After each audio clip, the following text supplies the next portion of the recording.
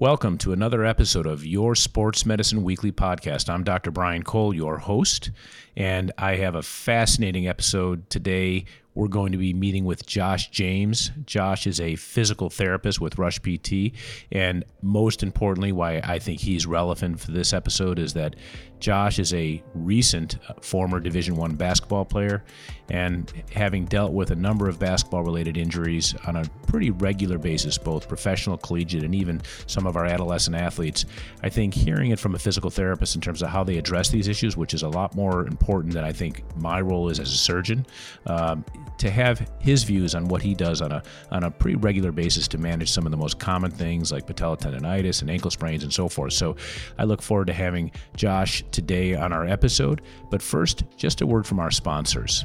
Sports Medicine Weekly is the sports enthusiast's resource for fitness, nutrition, injury prevention, and treatment. The Sports Medicine Weekly podcast is sponsored by JRF Ortho. JRF Ortho partners with orthopedic surgeons to improve the quality of life of patients by enabling them to have an active life through the generous gift of cartilage and ligament transplantation. Please go to jrfortho.org to learn more or sign up to be a tissue donor at donatelife.net. Rush Physical Therapy. The therapists at Rush Physical Therapy are here for you. With more than 60 locations throughout Greater Chicagoland, Rush's clinical experts will get you back to life. Go to rushpt.com today to schedule an appointment. Not sure if physical therapy is right for you? Request a complimentary consultation and discover the power of Rush Physical Therapy today. Karen Malkin and Karen Malkin's new protein brownie bar and superfood bars, the best tasting bars on the market. Certified gluten-free, paleo, and no added sugar. Karen's protein brownie bars and superfood bars available on Amazon and at karenmalkin.com.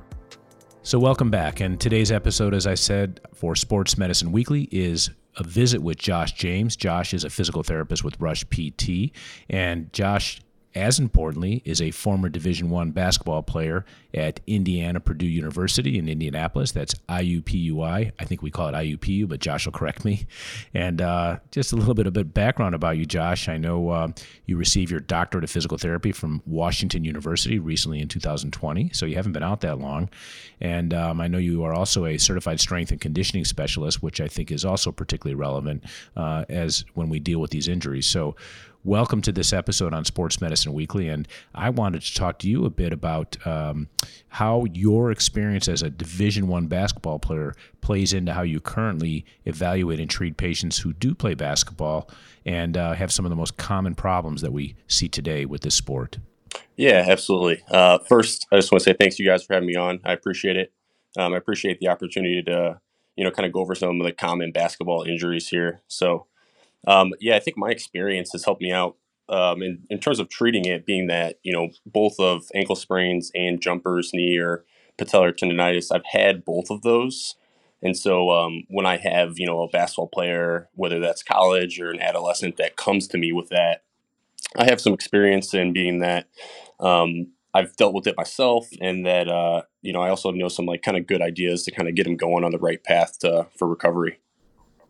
Well, let's start with that. So patella tendonitis is the common thing that we toss around for, the semantics as it relates to jumper's knee. So we can call it jumper's knee or patella tendonitis and things of that nature, right?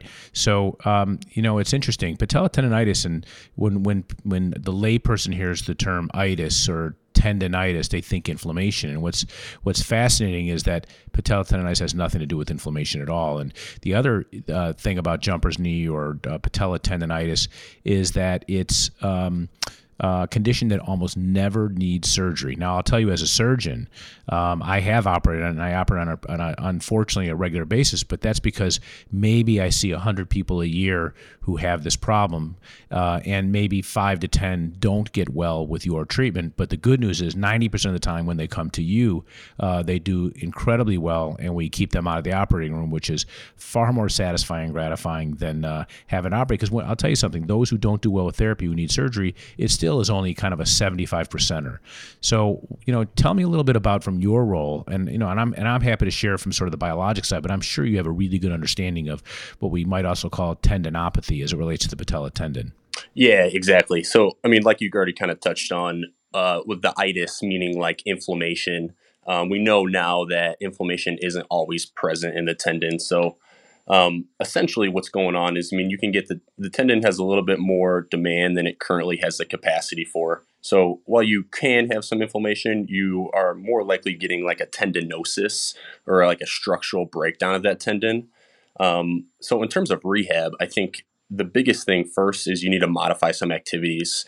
Now, if you have kids who are adolescents playing in travel tournaments, AAU tournaments to where they're playing anywhere, I mean, upwards of like 3 to 6 games a weekend, multiple practices a week, that can be kind of tough. But I think the biggest thing early on is you need to reduce some of that volume so we can kind of give that tendon a chance to catch up a little bit and calm down a little.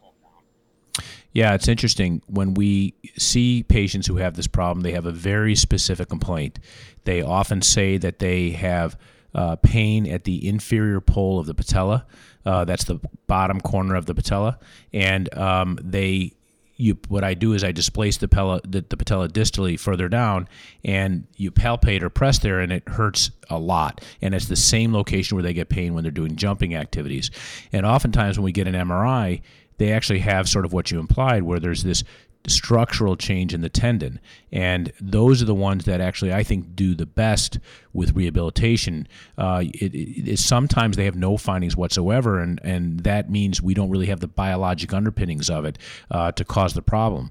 But physical therapy remains, for me, like you alluded to, activity modification, especially in our younger athletes. We still are seeing the ravages of the lack of diversification and participation in multiple sports. And our single sport athletes, I still think, struggle the most. And one of the rules of thumb that we still use with activity modification is, at least 2 months a year away from your sport. But I'll tell you, that's just not reality. It's not what we see. In fact, I had 2 kids this week, both of whom are, I think, they're young. They were both 16 years old. They're in AAU basketball, but they also play in the school system, and they're playing 2 different organizations at the same time. And they're just not getting a break, and they just go from one season to the other. And I'm curious, in your experience, when you're dealing, especially with the younger athletes, how successful are you in actually getting them to dial it back so that they have some time for recovery and restoration? Yeah, no, it's definitely tough. I mean, just like you said, you either go from one season to the next. So whether that's, their school season into like the AAU season in the summer.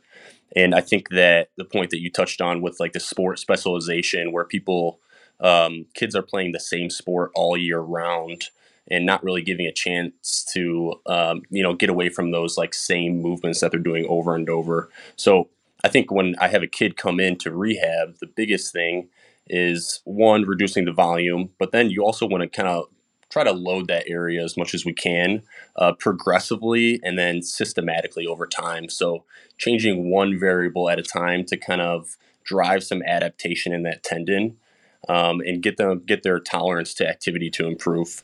I think. Yeah. I think the term that I like to use is this term called relative rest. Yes. And it's not rest and shut it down. And that's probably the worst thing you can do, because active rehab and relative rest with activity modification is probably the best way to keep them loading. Like you say, our tissues actually like to be loaded, but they don't like to be overloaded.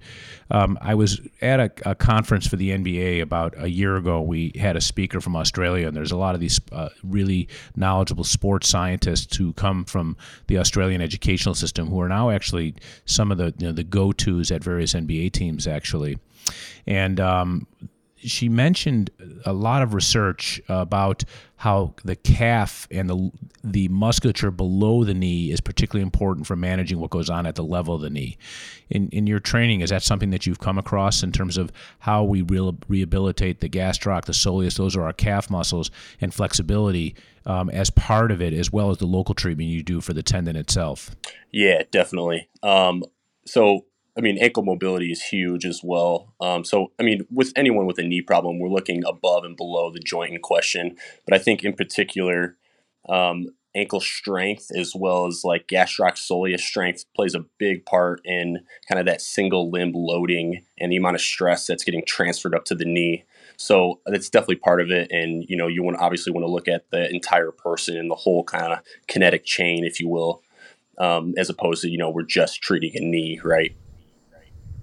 If I were a patient who was prescribed therapy and I was going to Rush PT and I saw you, and I write these prescriptions all the time, and they're often for 4 to 6 weeks of a pretty dedicated rehabilitation program. Just give me a thumbnail of what it would look like. Yeah. So obviously, I mean, it differs patient to patient, but you want to look above and below the knee. So I would say commonly you see that people's, their ankles are usually a little bit more stiff, which is, more stress at the knee. And then hips might be a little bit more stiff. Hips might be a little bit weak as well.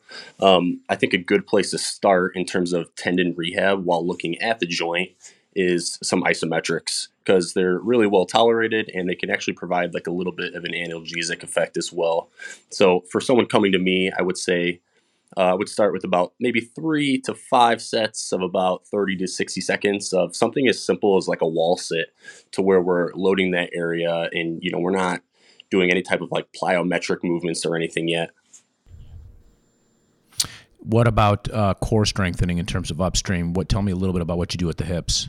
Yeah, definitely. So definitely working on hip strength, core strength, as well as looking at like landing mechanics. All of that can play a factor too. So, if someone can have, the strength, but if they don't have the coordination and the neuromuscular control on, if it's basketball, grabbing a rebound, then it's not going to serve them that well. So definitely looking upstream for sure at hip strength, core strength. And what about modalities? In other words, ultrasound and maybe even blood flow restriction and some of those things. What are some of the other things that you've had success in treating patella tendinosis?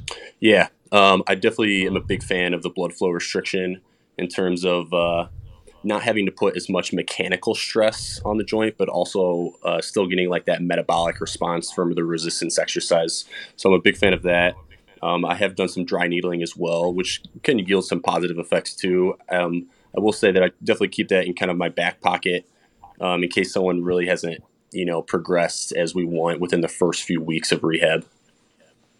Got it. And I will tell you that one of the other things that we do to prevent surgery is we use platelet-rich plasma, and I'm sure you've had some patients that we've treated that have undergone PRP or platelet-rich plasma therapy. And platelet-rich plasma has been investigated in the literature and compared to other injections and even placebo like saline and so forth. And PRP is a concentration of your platelets that we draw about 15 cc's of blood, just like a standard blood draw. We spin it down in a centrifuge, and you get about 5 cc's of a concentrated solution of mostly platelets, and in the platelets are these important growth factors that can promote healing. And I don't like to say there's regeneration necessarily, but there's growth factors that inhibit inflammation, promote a healing response at the level of the tendon. And we can't use cortisone in this setting. We use cortisone for lots of other ailments, but this is one where you would not want to inject cortisone at the origin of a tendon next to the bone, because there's a risk of actually tendon rupture. So that's something we've really stayed away from. So if any of our listeners to this episode are offered cortisone from anyone as it relates to a tendon that's attached to a bone, that's something you want to steer clear of. But PRP has been shown to be very, very safe in this application, and it's offered us one more treatment in our armamentarium that's not particularly invasive, but it's certainly more than doing nothing in terms of upregulating the environment. So, I think in summary, patella tendonitis or patella tendinosis is a really common condition. It's otherwise known as jumper's knee. I think we've seen it in athletes who are just exposed to too much volume in their workloads. We've treated it effectively with people like you, Josh, who have experience with this, and the great thing about you I love is the fact that you did play Division I basketball. I know you were plagued with these conditions, and the combination of physical therapy, load modification, not elimination, so load management, and modalities including blood flow restriction and so forth, and then occasionally platelet-rich plasma. I will tell you, if you and I were together to do this, we probably would be successful 85% of the time. It's the 15% that fall, maybe 10% that fall through that ultimately need more than that, but I can tell you that my job is just to get the diagnosis and get them to you, and your job is just to get them better and back on the court again. So I can tell you that our patients appreciate everything that you do in that regard. Yeah, absolutely. No, I think you touched on all the points there for sure. Well, thank you. And that's another episode of Sports Medicine Weekly. come visit our podcast at all the places that you listen to your podcasts, including Spotify and Apple. And I think it's important for our listeners to know that the net proceeds for Sports Medicine Weekly go to support orthopedic research at Rush. And check out our blog and sign up for our blog by just entering your email on our website, sportsmedicineweekly.com, so that you can get regular updates on all things sports, sports injury, recovery, and nutrition. So thank you for listening, and have a great day, and stay injury-free. If you enjoyed today's episode, please find us on social media, including Instagram, Twitter, and Facebook, or visit us at sportsmedicineweekly.com. Remember, all net proceeds go to support research at Rush University Medical Center and the Department of Orthopedics. The Sports Medicine Weekly podcast is sponsored by Vericel. Vericel develops, manufactures, and markets autologous cell-based therapies for patients with serious diseases and conditions. For more information about their products, visit www.vcel.com. That's VCEL.com. Midwest Orthopedics at Rush. To be your best, you start with best practices. Eat better, grow stronger, reach higher. At Midwest Orthopedics at Rush, their work is what best practices are built upon. They're a team of leading physicians with the highest level of experience and training, prolific researchers delivering pioneering breakthroughs, orthopedic experts that other orthopedic specialists and their patients come to when they need individualized care. Get it done right the first time at Midwest Orthopedics at Rush. Visit rushortho.com/thebest to learn more.